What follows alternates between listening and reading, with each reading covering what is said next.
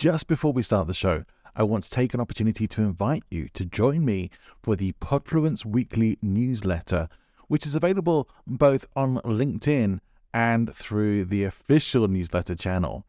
Now, if you are on LinkedIn and it's easier for you to follow there, then please just click on the link in the show notes, which will take you straight to Podfluence on LinkedIn, where you can subscribe for free and get weekly updates on Podfluence articles as well as episodes. If you would like to subscribe to the full newsletter where you'll get additional materials and, as my little incentive to you, my pre-podcast guest checklist for you to use when you're appearing on podcast shows so that you can be fully prepared every single time, then please click the link to the official newsletter in the show notes. Hope to see you there. Let's get on with the show. Welcome to the Speaking of Influence podcast with virtual business speaker, presentation skills and influence coach, John Ball. Remember to like and subscribe. The Speaking of Influence podcast is uploaded and distributed using Buzzsprout. Buzzsprout makes it really easy to get your podcast started and out to a wide audience with lots of tips and useful tools to help you on your way. If you're interested, check the link in the show notes and start your podcast today. Welcome to the Speaking of Influence podcast, and I'm really happy today to have with me, I think this is the first time that I'm actually having a sales trainer as my guest on the show. Not only is he a sales trainer, he's an award-winning sales trainer, training business to business and doing very well as a coach, as someone who can guide you in being able to improve your sales in business and a number of other things as well. He's a professional speaker. He's also a podcaster. Please welcome to the show, Jamie Martin. Well, thank you for the warm introduction, John. Delighted to be on your show. And just to give some value to the audience listening to what we discussed today, really. Fantastic. Well, like I said, this is the first time I think I've spoken to a sales trainer as a guest, but I think it's such an important area. And I know there was one lady, Stephanie Scheller, who I spoke to, and she was very, very interesting as well. So you might be my second sales trainer. but just to ask you then, what is it you do and how did you end up doing it? Yeah, well, hopefully we're not on dying breed or anything like that. But funny enough, speaking and selling actually goes, quite hand in hand, really. So I'm sure there'll be some useful correspondence we're going to talk about today to help the listeners. But for myself personally, I think where probably my career started was I was quite academically based, a bit of an introvert at school, actually, and that will come out during this episode. But I did a psychology degree, 3 years at the University of Gloucestershire in the UK. And then I did a 4th year business psychology postgraduate certificate. And during that time, I really had a passion for the subject, obviously learning individual differences in business psychology, learning about occupational psychology, onboarding, psychometrics. And naturally, during that time, I was always fascinated about building relationships. And, I think I was, always had good communication skills, apart from I do speak quickly. So maybe you can help me with that, John, sometimes. But it's just my passion and my energy. And, people who get to know me, they just know I'm very authentic.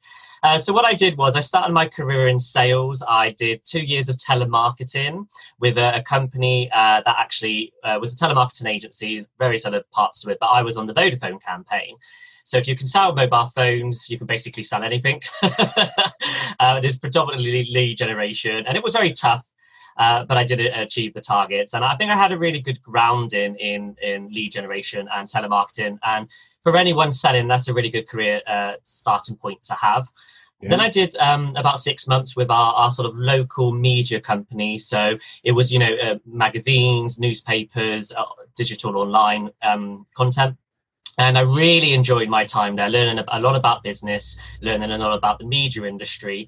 And I moved on because I found a career in recruitment. And I think that's really where I excelled in selling. And I was fortunate because I got the job with Reed Specialist Recruitment, so one of the UK leading and a global company recruitment agencies. Brilliant.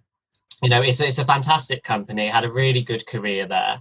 And so 6 years later within the company, I started on various cold desks within the business.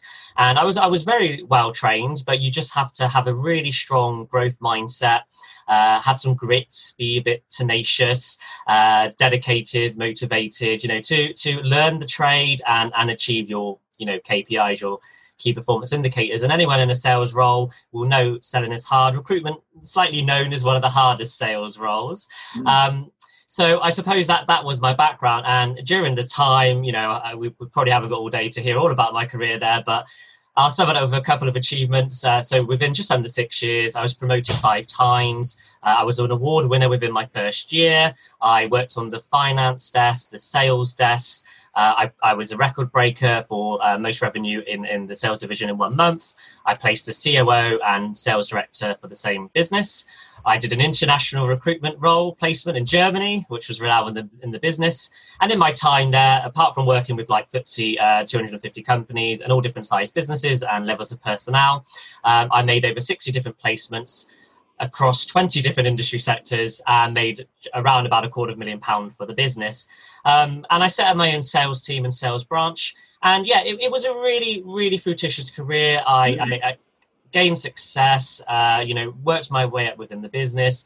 Probably would have stayed, until, later on at maybe director level, because I know how dedicated and passionate I am. But I decided to move on from the business, which was April 2019 now. And I had a bit of a career break. I decided, I wanted to focus on, what I wanted to do next and focus on other areas of my life. So after a career break, I did a coaching diploma, and I also did an NLP diploma course at my time at Reed, which was great. And a 4-year recruitment academy course, a management academy course, so very well trained, and overall had, from my different types of roles, had about 10 years business to business selling experience.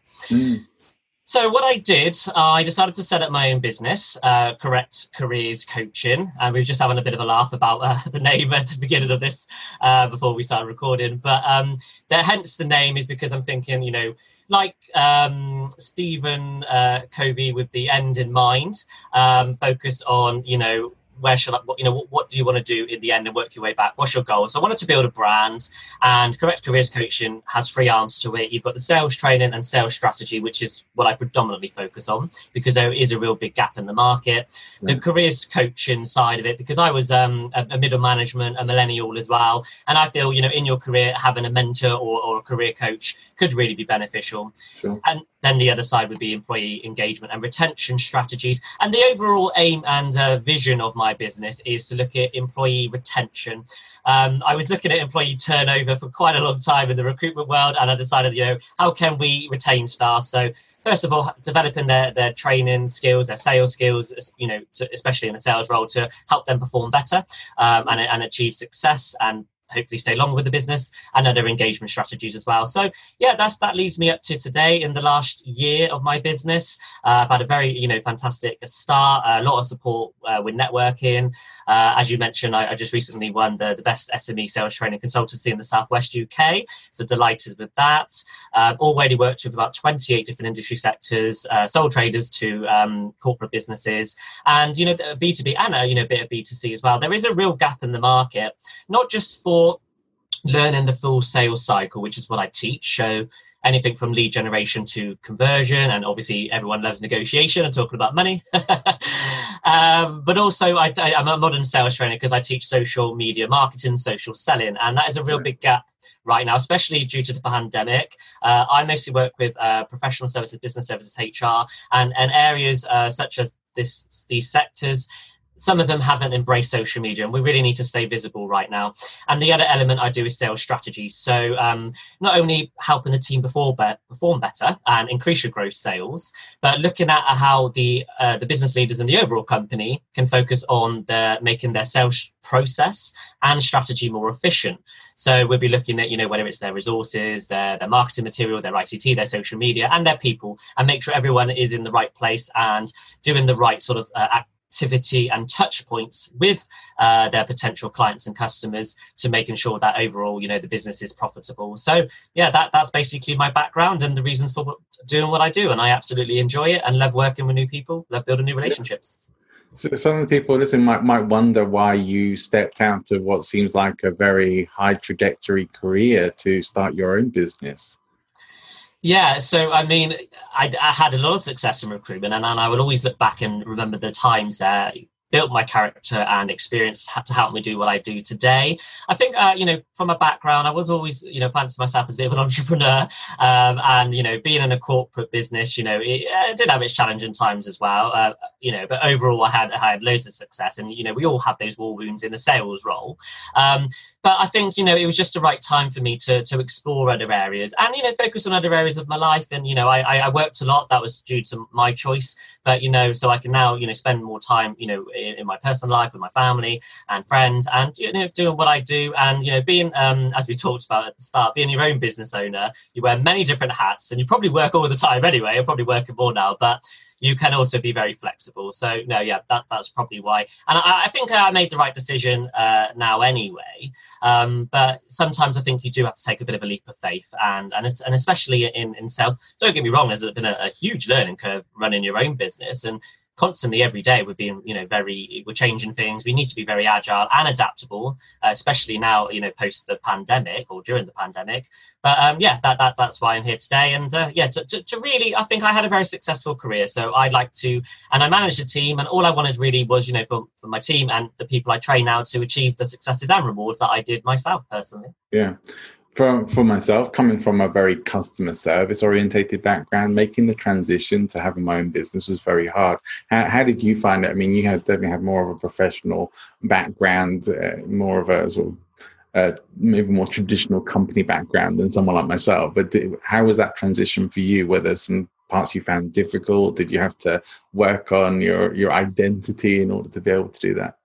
Yeah, there's various different, answers to that. I think looking back at the start, I'm glad I started when I did. I think the figures are probably around, and this changes all the time, but 20% of businesses fail in their first year, and it is a real shame. And don't get me wrong, because cash flow and clients are, absolutely a necessity in a business.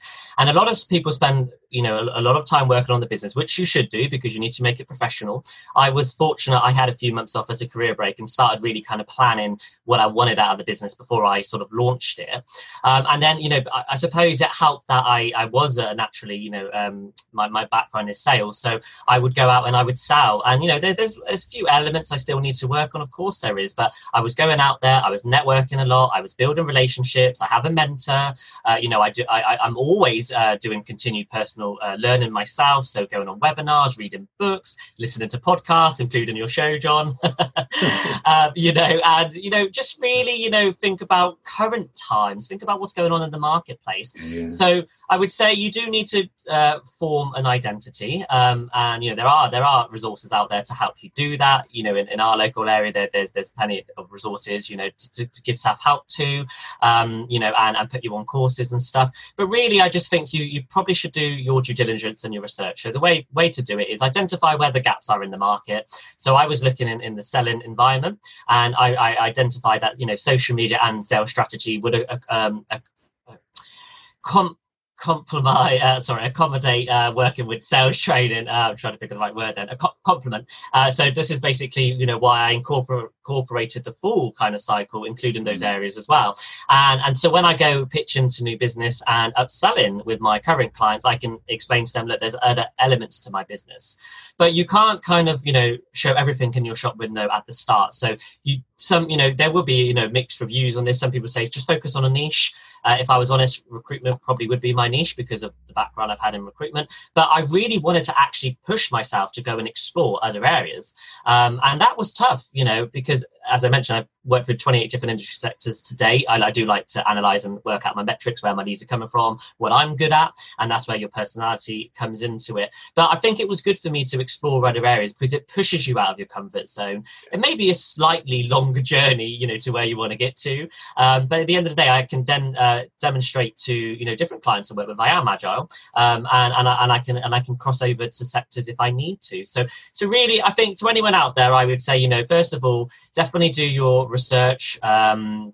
read the material, look at, the resources available, identify the gaps in the market. And, if you are genuinely passionate about something, pick something you're passionate about. I'm sure that's what you've done, John, as well. Then you certainly, any hurdles you come across in that time, you will overcome them. And it's just breaking the goals down, breaking it down into habits, having a good morning routine. We talked about how our Rod's Miracle Morning is fantastic. I follow that. And, just keep going, and I'm sure every business owner's had some challenges. Richard Branson, for example, fifth richest, I think, in the UK, if that's changed today. But, he had some setbacks early on in his career. So, yeah, just got to keep going.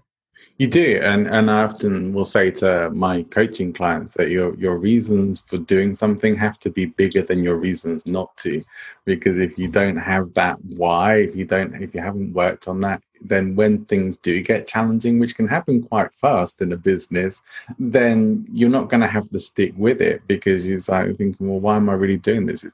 It's not really worth the hassle, and people will tend to drop out or just say it's not worth it and go and do something else, go back into the working world, or try and move on from, as some of my friends do, move on from one thing to the next without really getting any particular traction. Just keep like shiny object syndrome. Let's try this business, let's try that business, and not really getting any results with it. And so many people are good at starting stuff, but not so many people are actually good at seeing things through. And so, it does take a level of drive and commitment to get to where you were. So to achieve results like yours, show that you have a very high level of personal drive. You have your why, you work on that, and you keep building on it as well, which is great. It's a great example of what can be achieved with determination and sticking with it.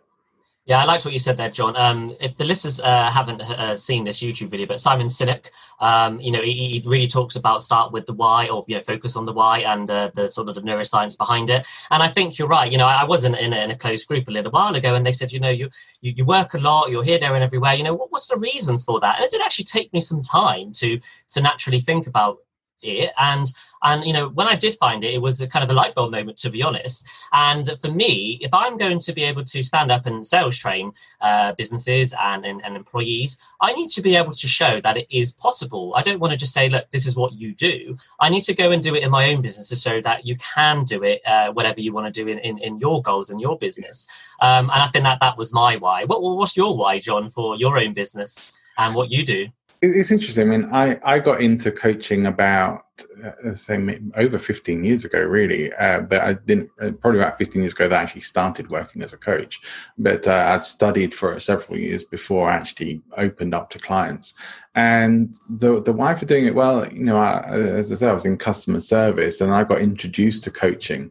And I'd never come across it before. I'd always had an interest in psychology and things like that, but hadn't really studied it, and didn't really think that professional psychology or psychiatry would be something that I wanted to work in, for various reasons that I'm not going to go into here. But when I found coaching that was so solution focused, and I think I'm always kind of a solution focused guy. I like looking at solutions, and I very much like working with people. I'd always been one of those people who others would come to and talk about stuff that was going on in their lives, almost like an agony aunt or uncle, but not really, because there'd be that thing of, well, I'm not going to tell people what to do, but I would often find myself saying, what are you going to do about that? It's like, don't just come and moan to me about how terrible your life is.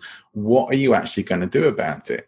And it was really at that point I realized, that's kind of coaching people. and the more I found out about coaching, the more it enthralled me, really, and I realized, this is definitely something that I want to be involved with. And then as I got deeper into it, like yourself, I studied neurolinguistic programming and a number of other things. And so I have a great many tools, and they keep building over the years, to be honest, that I can use in coaching situations. But I developed more of a passion for presenting and training as well. So whilst I do a lot of professional coaching, it's the training and the presenting side of things that I love the most. And that's ended up tying in with all sorts of things. Like I have a real thing of, I discovered a lot about hidden influence, and long before I ever read Robert Cialdini's book on influence and the psychology of persuasion, I discovered some stuff that people are showing where like social engineering or hidden tools of influence in marketing that I would guess as well, rhetorical devices being included with that as well.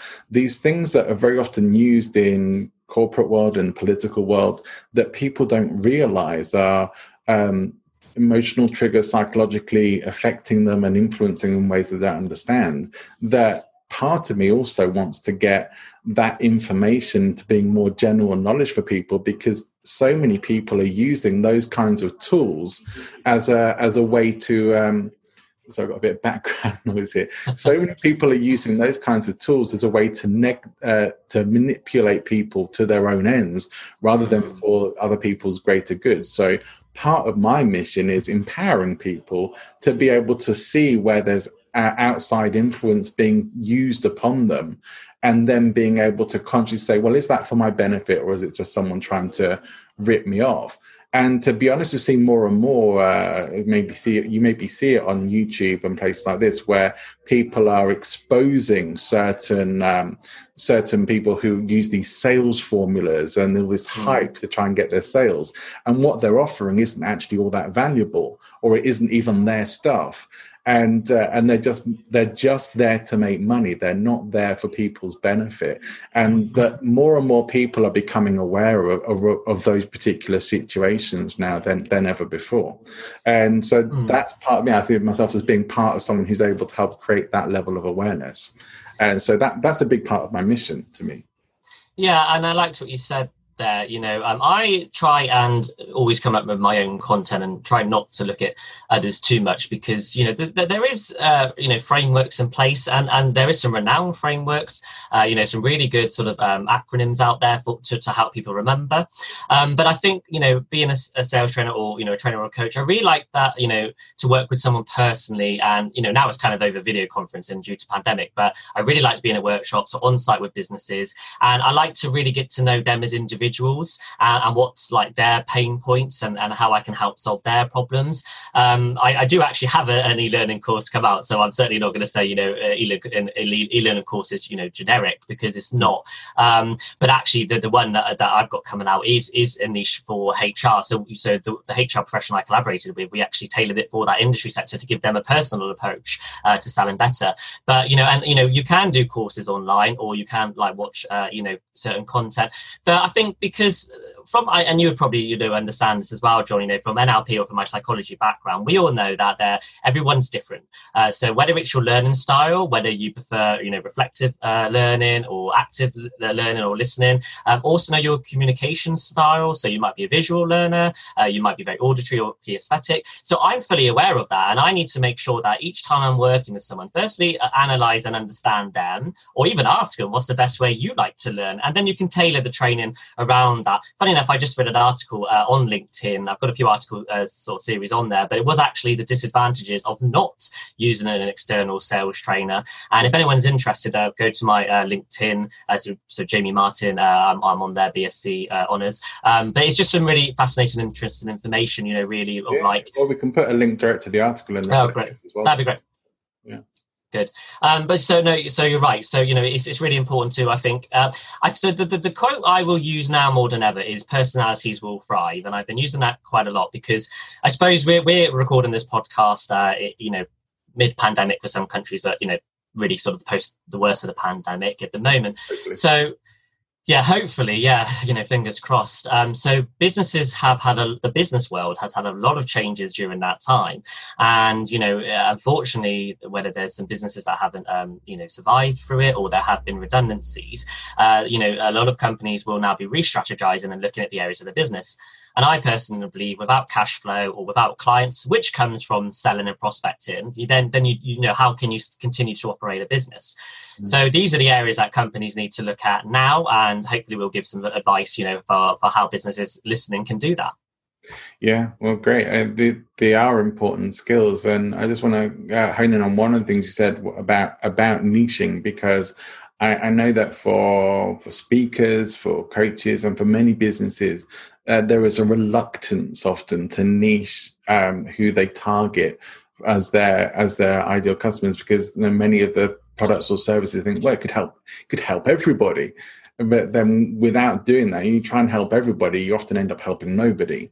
And so those decisions to niche aren't something that's really optional for most businesses. Unless you have a very specific service, then I think you have to focus on niching and targeting specific groups of people, because it doesn't exclude everyone else. It just means you're going to have a message that's actually getting through to the people who are most likely to want to solve their problem and pay you to help them solve it. Tell me a bit about your own experience of niching in your company. Yeah, so and it is what I train on, and you kind of hit the nail on the head there, John. Really, I would say look at first of all, do focus on an ICP, so your ideal customer profile. Now that can be a niche, but it doesn't have to just necessarily be a certain demographic or a certain industry sector. Sure. What I mean by ICP is, the customer or client who is likely to buy your service, as you kind of just mentioned there. So, what problem are you solving for them? And it will depend on sort of if you're a product or service selling industry, or maybe the size of business you operate, or, what service or products you actually do deliver. But if you, like you said, you can't speak to everyone. So where marketing and social media marketing comes in, you have to kind of be consistent, and you have to kind of be personalized in your messaging, because, as we're probably aware, it's a 90% emotional buy. And that means, if we are communicating on a digital sales space, so social media, our websites, even such things as newsletters and webinars, which are, bigger more than ever now, what sort of messaging are we give to our target market?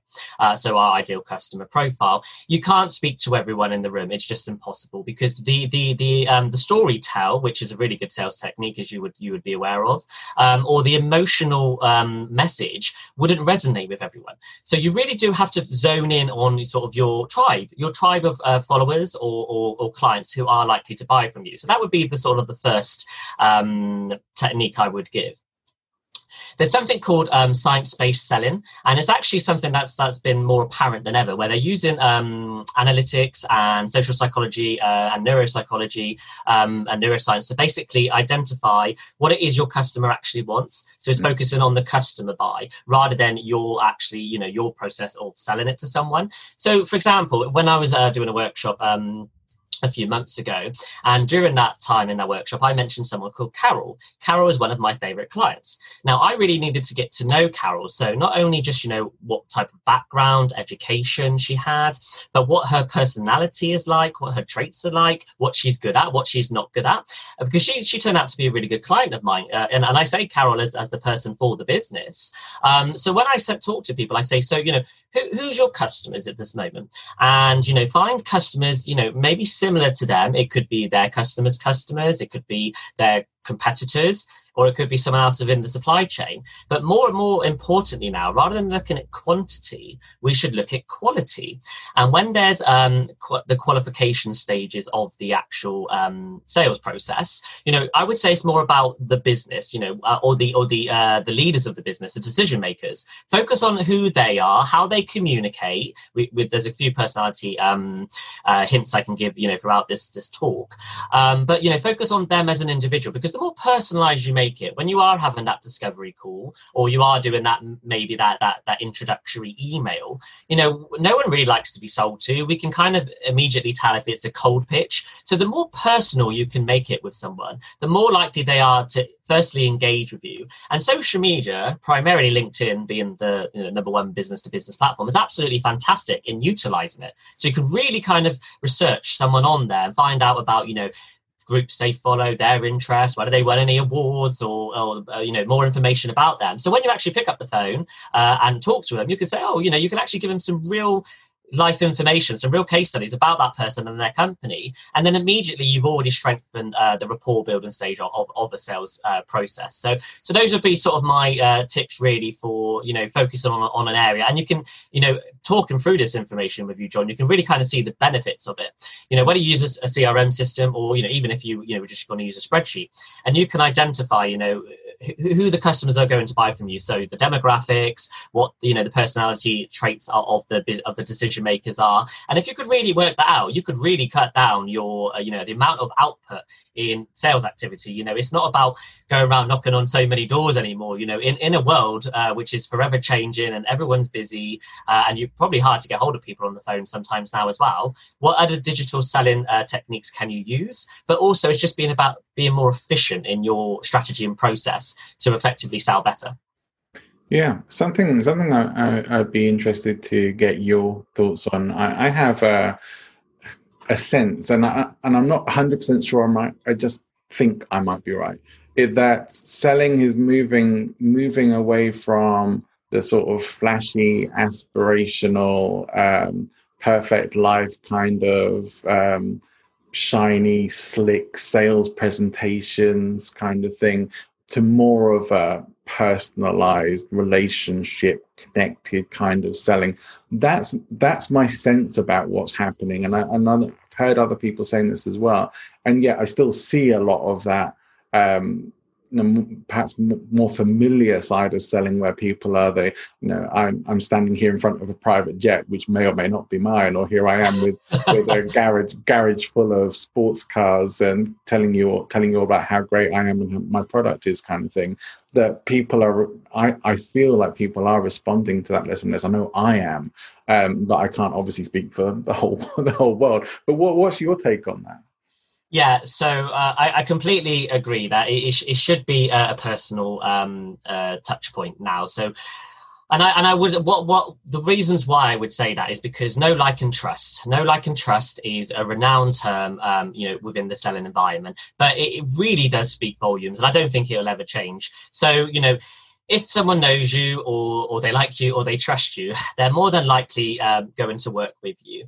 And it is, it's harder probably to, I wouldn't say trust businesses nowadays. That's not what I'm saying. I'm thinking everyone's sort of had maybe one sort of another bad experience, and in recruitment, for example, sometimes someone's hired someone and it hasn't worked out. So everyone, in that environment, for example, was always very, very dubious. To me, I had to really kind of give them evidence, give case studies and evidence of how I can find the right person for the job and the process I went through to do that. So, for example, there was another article series I've written about millennial buy-in. So the reason why I researched millennials is because if you look at LinkedIn, for example, so not only does it have 660 million companies on there, which is absolutely amazing, but 87 million millennials are on there. So, and a lot of these millennials are entrepreneurs. They're going to be setting up their own businesses. So companies not only need to, first of all, understand the buying behavior of millennials, but to be able to connect and engage with them, ideally, probably using LinkedIn. And in the research, when I did a survey through this article series I was writing, 100% of millennials said that they would go and read reviews before buying, but also that means that they would review your company. So whether that's your recommendations on your personal profile, whether that's testimonials or case studies on your website. And that would really be a decision maker as part of the buying process before actually purchasing. So when you're talking about, building relationships and building a more personal relationship, I would certainly agree that it is going to be, instead of the quantitative approach, really focus on the personal approach, because naturally, it's always really hard to pick up a customer or client in the first place. Once that's happened, you can really nurture that relationship, and they're more likely to stay with you, and you can upsell to them, etc. But at the time of building a relationship, because everybody's selling, it's a very competitive world, probably now more than ever, because of the challenges we're experiencing. So you really need to focus on a personal approach. Yeah, I agree. Yeah, if anything, that's all important and all great points as well. And I want to ask you then, what has been the relevance or importance of presenting and public speaking in relation to your business? So for me, twofold. As a sales trainer, you naturally need to develop your skills and communicational skills so you can really resonate to a different type of attendees to your workshops or webinars, or even employees, or if you was speaking in front of a larger audience. So for me, I have gone and got some additional training in speaking, because it's something that I wanted to get better at, and it's completely right to say that everyone needs to develop skills in some areas. But not only that, I feel like if you are a sales trainer, you really want to deliver conviction and compelling information, and speaking will be able to help you to do that. Webinars, for example, now and hosting more of a virtual space, so using video conferencing such as Zoom or Microsoft Teams.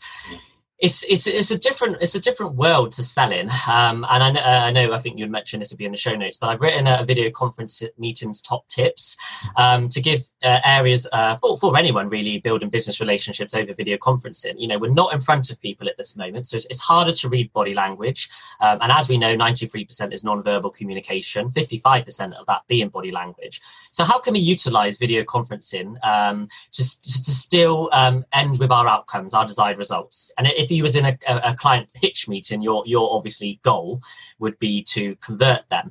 So now we're actually relying on more of the content we are speaking, or also the pitch and tone of our voice, which is bigger than actually what we speak. It's only 7% verbal communication, and actually also using our facial features, so smiling, good eye contact, but think about sometimes I do speak with clients and they actually prefer to speak on the phone still, which is not surprising. They're more auditory listeners, so on the phone some techniques I would say is stand up, smile, because then naturally you're more confident in how you speak with them. So really it's just a variety of using different techniques we have in ourselves, what we've learned to portray that techniques to others. And I'll just leave one last point on this section here, but video messages or leaving an auditory message on a LinkedIn private message has actually proved quite useful now. And sometimes I would go and do a video and send that as part of a proposal to a client, because it really shows that personal touch. And not everyone maybe understands, like when you're getting a text from a friend and they made spelling mistakes, or they've been quicker in texting it. Sometimes written communication can be skewed or not portraying the emotional meaning we want it to. So if you can jump on a video and you can record something for your client or your prospect, or you can send an audio message, think of how their learning style could really resonate that and actually help you during the buying journey. It's interesting. I mean, I take the sort of Albert Morabian percentages of with a pinch of salt, because most people misinterpret that, and that's not really what the study was about. But I do think we do need to be aware that be able to work well with the different levels of different styles of communication, because I think it all matters. So when you're limited in one particular sense, you make up for, or should aim to make up for it in others. Like if auditory is your only option, like when I first started coaching, phone coaching was really the only option, because the internet wasn't really good enough at that time to be able to do it over voice protocols on the internet. So everything was focused on that. And even now I still do like Skype coaching without video with many of my clients. And I don't feel limited by that in any way. But I am aware that I'm perhaps more focused in those particular times, rather than on my facial or postural things, on my voice and my tonality. But it does give me an opportunity to turn up a particular modality, perhaps in some ways, or at least have a bit more focus on it to improve the communication in those senses. So I think we are finding now that we are having more and more opportunity to communicate in many different channels and many different styles. And it may be that for many people, it's better to find the channels that you feel you can communicate in best and that you're most comfortable with. And then you will still connect with other people. I think we all have the ability to enjoy audio or video just as much, even if we may feel we're more highly kinesthetic or auditory digital. Like we use all of these modalities, but we do have our own preferred styles. And I do personally think it's more important that you work in the styles that you're most comfortable with, rather than worry too much about what everyone else is, because people will be able to adapt or to work with whatever you're doing if you are comfortable and working well with what you're doing. So for me, it's maybe a bit of a different take on what you're saying there, but that's all relevant stuff. It's all relevant stuff and good to be considering. Well, I will agree with you on the fact that, first of all, play to your strengths. So this is where personality and psychometric testing comes in. If you really understand yourself, what your likes are, what your dislikes are, your personality traits, your characteristics, etc. Then you can really kind of play to your strengths. And anything that you need development areas of, you could either outsource that, or you could get some additional support with. So I would say definitely play to your strengths. But I suppose the other side of that, and there is a few personality testing tests to help you and then also help develop relationships with others. For example, you could be an introvert, but your customer base could all be extroverts. So you do need to be able to find a way of communicating with your target audience. And it's going to be different for every single individual, every single business. But I think you if you're not playing to your strengths, then that's when you're probably best at selling. If we're talking about a selling environment here, so you can't necessarily change yourself too much. We can all adapt, but I do think you're right. I think there's an element needed there. I think you first of all need to understand who you're selling to and make sure that the messaging is clear for them, the communication style is clear for them, but then also what you're good at. So if we are talking about personality testing, for example, I know from the Myers-Briggs. Have you heard of the Myers-Briggs? I have. I'm pretty familiar with it, and I know it gets well scrutinized as well. But yeah, I find all of these things interesting. But carry on with. Well, for Myers-Briggs, I know that I'm an INFJ. So that does talk about introversion and judging and traits of feeling. So that's probably what the subcategories means. But overall, it means I'm a counsellor. So I really know a bit more about how I am and what my strengths are. And it says I'm compassionate and supportive. So that naturally helps with training and development anyway. But I think if you understand some of your personality traits, then it shows that okay. So maybe. How do I say this? Because sometimes we'll hear the term a good and a bad customer. And nowadays, people don't want to work with a bad customer because although there is money there, effectively, you're probably still going to get a headache through the whole experience of it. So, maybe it's that, your target customers are people a bit more like you. And when I talk about, we mentioned this before, John, the personal approach, it might be that I'm really going to resonate with certain characteristics and traits to individuals like me. And then we're naturally maybe going to build a quick and better rapport during the prospecting stage, and they'll see my strengths, and they'll also understand the strengths because they may have them as well. So that really could play to your advantage. I suppose some experience I've had with psychometrics is when I was in the recruitment industry, during the senior level roles, or if it's second or third stage process, then some clients would opt to use the psychometric test, and because they would really understand at that point, it would give some indicators. I mean, psychometric tests really are more of a framework, because there's always going to be, a set norm throughout, but there's going to be variables as well. Yeah. But it would give an indication of, what their strengths are. And I think for maybe a leadership position is absolutely vital, because depending on what operational side of the business they're taking over, or department, or the team existing, if we were looking to replace, say, or hire a new leadership member, then, you've really got to make sure that they are going to gel with other members within the business. So that would really give a good indication. A couple of psychometrics I will make aware are to people. There's something called Miro. So Miro is actually very good. It's more about working within a business, and it's got several different behavioral modes to it. So we're talking driving, energizing, analyzing, and organizing. And that's really understanding, as a leader and within the team, so team differences, but also leader to employees, the motivators to behaviors, what your strengths are, what they're like, and how you can really, because when you're managing a team, you specifically a sales team, you go through the 4 stages of team development. So it starts with forming, Norman, storm, performing, basically. So during those stages, if you've got the right team in the right positions, and they're naturally brought into what you do, and you really understand what motivates them and what drives them, then you can become a really high performing team. So that's basically the purpose of that. Disc profiling is something similar. And it's got they've got the dominance, influence, steadfast, and compliance sections, and that's also good internally, but also externally, building relationships with customers or clients.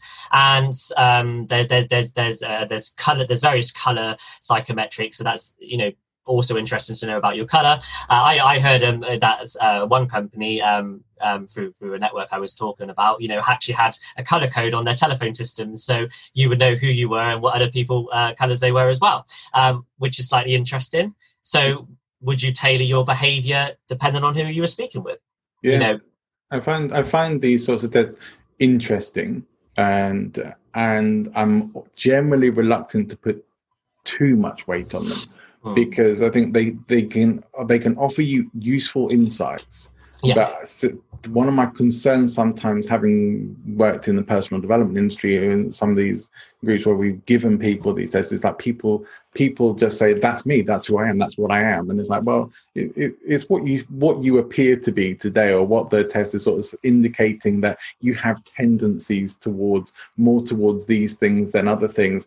But, certain psychometrics you might take 6 months or a year later and be not completely different, but quite different, or some of the levels may change a bit, but maybe dominant features might still stay the same. So I mean, as insights into things that might be helpful to you to understand how you best operate and how to work with yourself, I think they can be really, really useful. And it's great to get some insight, because I don't think we've talked about this on my podcast at all before now.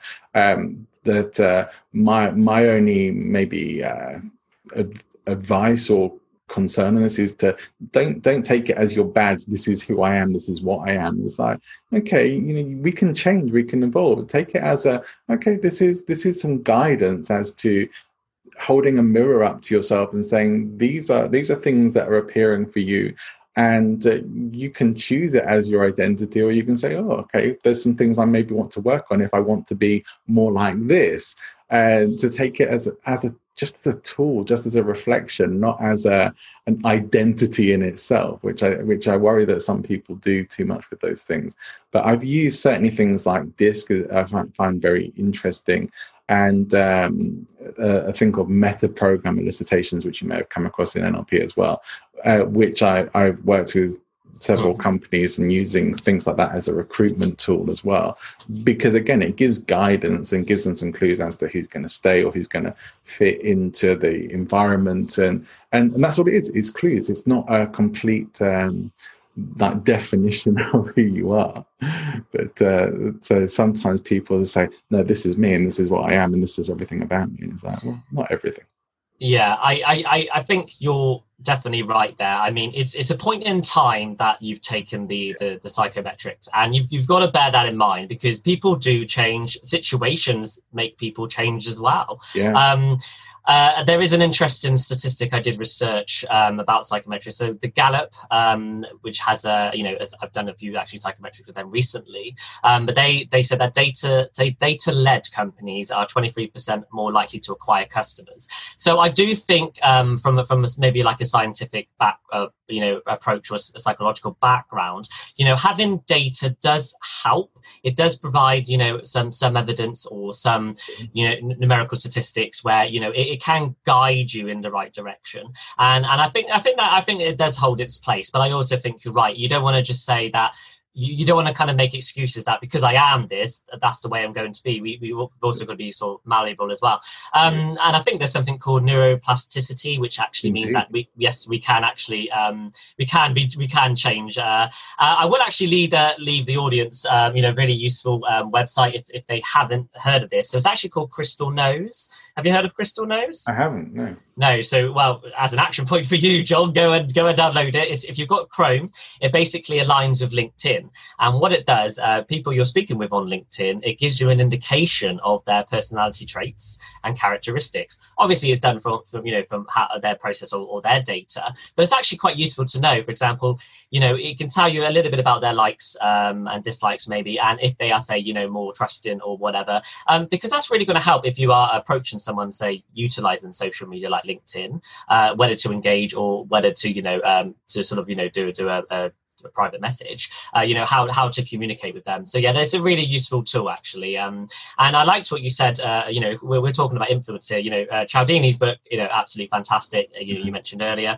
It's funny because there was when not funny, haha, but it just goes to show how authority or people who are experts within their field can actually influence others. So there is a study I remember in psychology, Milgram, 1963. Yeah. And have you heard of that study? Yeah. Yeah, and it just shows how, you can kind of... Electric shocks, right? Yeah, the electric shocks one. I'm not saying anyone should do that at all. But how you can, influence others, in a position or say of authority to be able to distribute something like that. So I think where we're going with personality is, first of all, understand that everyone does have individual differences, and how we can use it to our advantage. And I think we mentioned at the start. So naturally, I was a bit of an introvert growing up. And now a sales trainer, you need to be a bit more of an ambivert or an extrovert. An ambivert being between the two. I think you're an ambivert, John, is that right? Or now I would describe myself as an ambivert. I think there was a time when I would have very much said introvert. But we moved the needle on that one now. So... now being a sales trainer where I, need to be speaking and presenting and, in front of, audiences or employees, you really got to have that confidence about you. But you don't have to be, the socialist outgoing person ever. You can just naturally demonstrate your credibility from your authenticity. And as long as your values, your belief, your conviction is there, then, you can be in a training position or you can be a public speaker. So we won't pigeonhole ourselves again on what type of personality you are, but I think now more than ever, so there are some famous people. We're talking Bill Gates, Mark Zuckerberg, J.K. Rowling, various others out there who basically were introverts, and look at what they've created. They've created empires, but amazing things. Steven Spielberg also being another one. And I think during this time of the pandemic, the reason why I say my quote is personalities will thrive, it's going to have to condition extroverts who are naturally outgoing, sociable, people who thrive on and their energy is from being in front with people, in crowds of people. They're going to have to now be a bit more isolated. So how can they adapt their skill set to still excel in what they're good at? But also likewise introverts, this is a time where the only thing hopefully from such a certain situation such as the coronavirus, moving forward, if new technology is created during this time from people who have the capability to do this, or medicine, or vet or science, or whatever it may be, that can really help the human race and our lives moving forward. So I suppose this time, the introverts may excel in certain areas. What's your sort of thoughts on that, John? How we can... Yeah. I think there are unique strengths to both sides, and definitely if you find yourself being an extreme extrovert or an extreme introvert, it would be a good idea, I think, to work on moving yourself more to closer to the center of somewhere circling around ambivert, because I think we need both.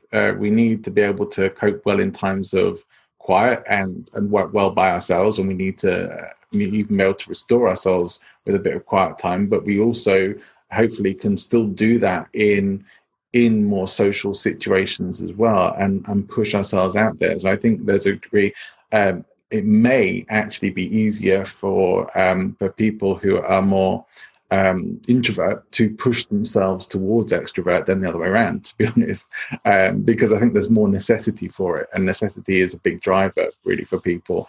And I think we're in a situation now in the world where there really isn't a choice but to be presenting in some way, whether it's on video calls, which a lot of people are saying they're getting sick of it. It's like, well, I think that people will get over it in time, because I know for myself, most of my work for the last 10 years has been almost exclusively online with video conferencing and things like that. And I never got sick of it. I never thought about it, because for me, it was just freedom. It was allowing me to work from wherever I wanted to work from. It allowed me to leave the UK, and something that I've been able to improve on, I hope, over that time as well, and get better at being able to give online presentations, run webinars, have more energy, focus on improving my own speaking skills, all these things, starting up my own podcast. things that have pushed me further towards that sort of where I would now describe myself as ambivert. I'm quite happy to put myself on stage in front of people. In fact, I actually look forward to it and I enjoy it now. And that was a stage where I could never have imagined myself being there before. There really is no choice now. If you have your own business, or if you're an operator and you want to do well in terms of any kind of corporate environment, I think you have to be able to present well. You have to be able to speak and represent yourself well, and to be able to communicate effectively, not just in the boardroom and presentations or to the company, but in your one-on-one communications, in your evaluations with your staff and whatever else you have to do in terms of communication. These skills are really essential, being able to do them online or in person. So many people that I've worked with have had no real training in being able to communicate well in their business. And one particular guy I worked with last year had risen to a very high position in the company he was with at that time, and had never been trained on communication, on leadership skills or anything like that. He had started off as a mechanic, risen up, and was just doing his best, muddling through. And so we were able to work on some really specific things that helped him present himself better, communicate more clearly. I think it must have inspired him a lot, because he went and started his own business and moved out of that completely. But you can see these kinds of things as being like, if they were important before, they're non-optional now.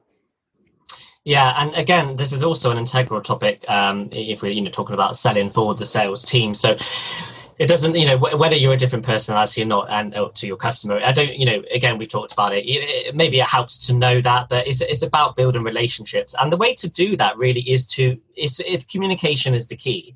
So first of all, understand who your customers are is an absolute integral part of it. But how are you communicating with them? And, it's successful salespeople out there, they don't have to be the most extroverted, people ever, it's just really about, building those personalized relationships. But I think there's also a bit of a mindset factor as well. So, a lot of the sales individuals will, maybe stop communicating or contacting a prospect after a few attempts. Maybe they feel, internally that they certainly don't want to be bugging them, which I quite understand. But you've also got to look at it from the other side. It's not that the customer, first of all, might not have seen your message. They might just be busy. It's not that they don't want the service. They might just want it right now.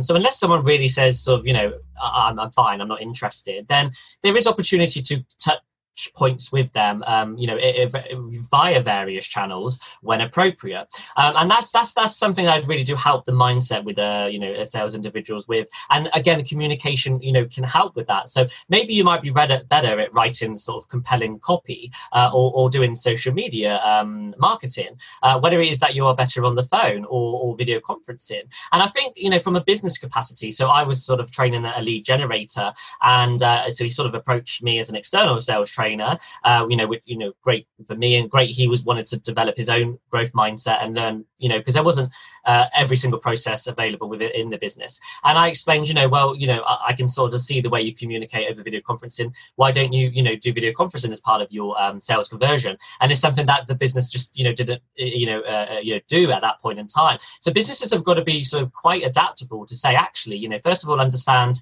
the individual differences of everyone, what their strengths are, and, be willing to give them, that opportunity to do what they do best. And it might be that, and now especially because we are embracing either working from home, or digital selling now, and using video conferencing, as you mentioned a couple of times.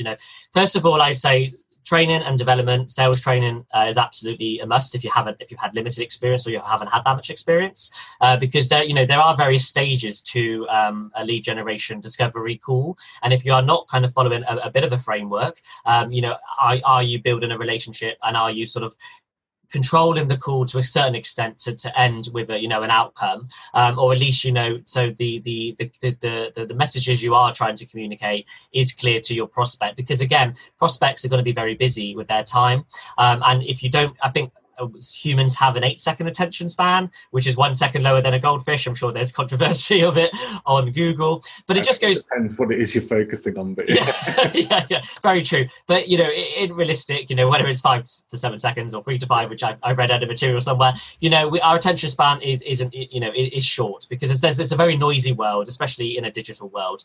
So you really got to understand how to build relationships quickly and what sort of sales process to follow in your communication style and the prospects to basically end with desired results. Yeah, I think the attention span stuff is more relevant where you don't have the relationship. I think where you do, where people are more hooked in, I think it's less of an issue personally. I don't have science to back that up, but that's my take from experience at least as well. So it may or not be true. I might have to look into it a bit more. But I very much liked what you were saying about personality being really important right now. And one of the things that I think is it makes that big connection. But I know there are people who may roll their eyes at hearing authenticity banded around one more time, or relationship marketing. Everyone's talking about it. It's like, well, yeah, but they're talking about it for a reason. How do you think people can best help present their personality online? What are some of the things that we should be thinking about? First of all, there's something I teach in one of my workshops, and it's about you and your brand. So, LinkedIn is predominantly seen as business to business and more of a professional business related site. But you've really got to show your personality on there by, not just posting about, the business all the time. You can talk about other areas maybe you're involved within the community or within charity work. People really want to get to know you for the person you are, and also they're going to more likely remember you if you stand out in certain areas. So definitely, I would say do encourage some social media marketing about something personal to you. You can certainly share news related articles or content, or write a top tips article about something you're passionate about, and then you can certainly demonstrate in the way you write and what your opinions are, your personality there. But also, you've got your LinkedIn company page, whether you're a business owner or part of a company, but your personal profile is about you. Certainly you can write text on there about what your company does, and when we are writing about things, it's not just about the features, it really is about the benefits and the outcomes, and what your customers say about you is the most important, because then it's a third party speaking about you and the service or products you provide rather than you saying it yourself. But on your personal profile, put some extracurricular activities or documents on there. Really give a bit of a flavor and personality, and also in the social media marketing and the copy you write, authenticity means you're consistent. So as long as you portray a consistent message about your personality or about the business you are promoting at that time, then I think others will actually gather the message. When new relationships are formed, you are right about if someone's already engaged, if it's an existing client, then naturally I think you should just make sure you listen to them during these times. If they're going through a difficult time, it's not about selling or upselling, it's about just checking they're okay. And something I really like is called random acts of kindness. So occasionally just do something really kind for them, whether it's just sending them a gift or doing something engagement with them on social media. But for prospecting, which a lot of businesses are looking for new business nowadays, which is kind of what I specialize in from my recruitment background, breaking down doors effectively, not literally. But because you might need to look for new industry sectors, so you've got to do a lot of research about the industry, how it operates, what groups they're in, what podcasts they listen to, really identify the person you are speaking with. But the more you demonstrate your personality when you are identifying yourself with new relationships, the more they are likely to remember you. And to be honest, it is about being remembered in a sales capacity, in a business capacity. It is, but I think one of the most challenging things, especially when maybe in the earlier days of doing something like that, is that without responsiveness, without engagement from people, it's hard to know how that's being received. What are some of the things that you might recommend people to do to try and turn up responsiveness? Okay, so engagement, like I said, It may not be that they don't want your service right now. It may just be that they're busy, or they haven't seen your message, your private message on LinkedIn, because not everybody does. So social media marketing and engagement is actually quite a good way of developing relationships. So but it's being doing it in a professional, credible way. So if you like a post that someone's seen, one of your prospects, really do comment or share it, to support their network. If it's an article they've written, then read it and engage with it. Or whether it's maybe that you actually kind of identify what your your prospects' interests are, and you send them a link of interest. You're not selling at this point. You are literally just nurturing relationships. And the first few times, yes, it may not go anywhere because, like I said, it is a noisy place. But these different touch points, as I've kept mentioning, and when you're using a cadence, so a series of activities in a strategic way to develop relationships, it's naturally going to help strengthen the engagement with a prospect. But it's not maybe just that one person that you're trying to do that with. You kind of got to do a variety of things, whether you're in PR, whether you're doing your own marketing, whether you're collaborating or synergizing with others, or whether you post into groups that maybe your prospect is actually in. They've really got to see that you are an expert within your field. And like I said, we need to wear various different hats sometimes to portray an image about ourselves. But, the more, and, I think the most powerful, when we said know, like, and trust, when we're talking about referrals, so referrals to me, because I think, this is, slightly talking about reviews, but 92% of reviews said by TripAdvisor and G2 Source Online, they talk about that convinces someone to buy once they've read reviews. It's the same with a referral. If someone introduces you via an email or via a telephone or video conference, whatever it may be, they've already demonstrated that they know, like, and trust you to refer you to their probably their customer or someone they know within the network anyway. So any referrals is really going to help businesses right now. And that's the message I would get. There are some buoyant industries out there due to the pandemic, whether it's technology or whether it might be, something to do with medical or pharmaceutical.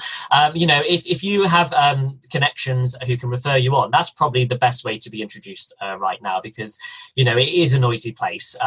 Otherwise, do some various different touch points which are relevant to your customers. And like I said, it's really not all about selling. It's about providing value, providing information, whether it's a self-help guide or a link of interest. Really do something, that's going to benefit your prospect from effectively speaking and communicating with you. Yeah, and it's good. And one of the things that I found helpful for getting more engagement on LinkedIn has been to be more engaged on LinkedIn with other people, and that has started up conversations. And it means because having more conversations with different people, they are more likely to come and have a conversation on your posts as well, which is great for engagement and for visibility as well. And so sometimes, but also putting out different types of posts as well. Sometimes a text post, sometimes a video, sometimes an image post. Having some different things there as well gets different responses and different views. And I say it's been interesting that some of the highest responsiveness I get on LinkedIn particularly is to purely text kind of messages that are put out there, like a post that is all text rather than any kind of image or video attached to it. It's interesting. If you say the right things, the written word is still very powerful on a platform, I guess, where many people are surfing it. They're either working maybe in a shared space or somewhere where they're not going to have the sound on. That text engagement might be easier there, whereas on other platforms maybe not. But as not to the level of like pods where you just go and like and comment on each other's posts just to get the views, which I think is a bit dodgy. But to actually start building up your community and getting engagement with people, it can start with you. And I think it's a really good strategy, and especially right now where all the stuff you talked about today about relationship and being involved and engaged with people and like being known, liked, and trust. You can start that journey. Don't wait for anyone else to start it with you. Like provide stuff that adds value to them, but provide comments and just ask questions or show that you care about people. It's all really good stuff, and you can start doing that right now on your social profiles. Yeah, and I think, probably sort of towards the, the end of this, I'd like to, mention something that I'd like to leave as a final note, really. And you just literally said it, there. And this is one of my favorite habits from Stephen Covey's 7 highly effective habits of effective people. And basically that is synergy. So synergy means, two heads are better than one. And, effectively collaboration means businesses working together, and they may be, completely different businesses that have come together now to support one another, but it's a bit more than that. And when you mention about engaging with others, so reciprocity. So if you naturally refer businesses to to customers, they feel that they would want to help your business as well. And I think collaboration is the key now more than ever, in a changing world where we've all have to step outside of our comfort zones, our personalities, being adaptable, changing the way our sales process, sales strategy and business operates. It's really now exploring those joint ventures, those collaborations, and supporting the business community, whether that's a local space, a networking group, or a global community, like such as LinkedIn, as we talked quite a bit about. It really is making sure that we can support the business community and continue their business staying visible during these times. And effectively, and I've always said synergy, and that's what's helped me in my business. You asked at the start, what did I do at my business? So immediately go into networking events. Now you can go webinars and meet people all over the world. And in fact, my international relationships have been developed from video conferencing because we're able to do that more, and we are embracing change. So yeah, to the audience out there, collaboration, synergizing is definitely the key to thriving, and continuing success. Yeah, certainly. I mean, the UK particularly now is just officially in the time of recession, right? And many people are going to be panicking about that and thinking that there's no opportunity or no hope for them. But what you say still applies. Opportunity is still there, and working together with people, collaborating and looking for those opportunities to find synergy and to grow and expand through that. Those are going to be great avenues to be exploring and really hopefully are going to lead us to more positive business environments in the future and to greater success as well. I think that's a great thing to be wrapping things up on today.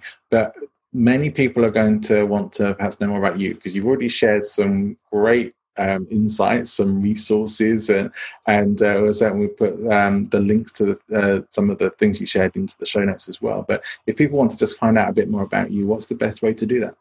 Yeah, I'm happy for any questions and to build connections and relationships is what I really enjoy doing. So I'd probably say contact me on LinkedIn. So Jamie Martin, and you'll see the BSc on there. My website is www.correctcareerscoaching.com, and my contact details are on there as well. But yes, hopefully in the show notes it will provide the top tips guide and some articles I've written. Yeah. And I welcome building relationships with anyone who wants to find out more and again build synergy. Really, thank you very much. Thanks for having me today, John. I've really enjoyed chatting with you. We covered loads of areas of interest and insights, and I hope the audience enjoyed listening to it. It's been a great conversation. Thank you for your time today, and we'll stay connected in the future. Thanks, Jim. Thanks, John. Bye. Hey, I hope you enjoyed the show. Remember to leave a like and subscribe. And if you're on Apple Podcasts, leave us a review. Why not check out a free copy of my new ebook, The 5 Key Beliefs of Bulletproof Business Speakers, available free on presentinfluence.com.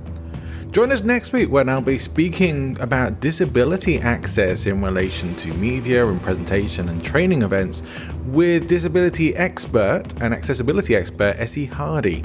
We had a great conversation, and this is a really important area for anyone who's in speaking and training and presenting to know about and understand, because there is potentially a whole segment of your audience who are missing out because you are not serving them if you're not meeting disability access needs for them. Join us for that show and many more to come. Make sure you like and subscribe to the show. See you next time.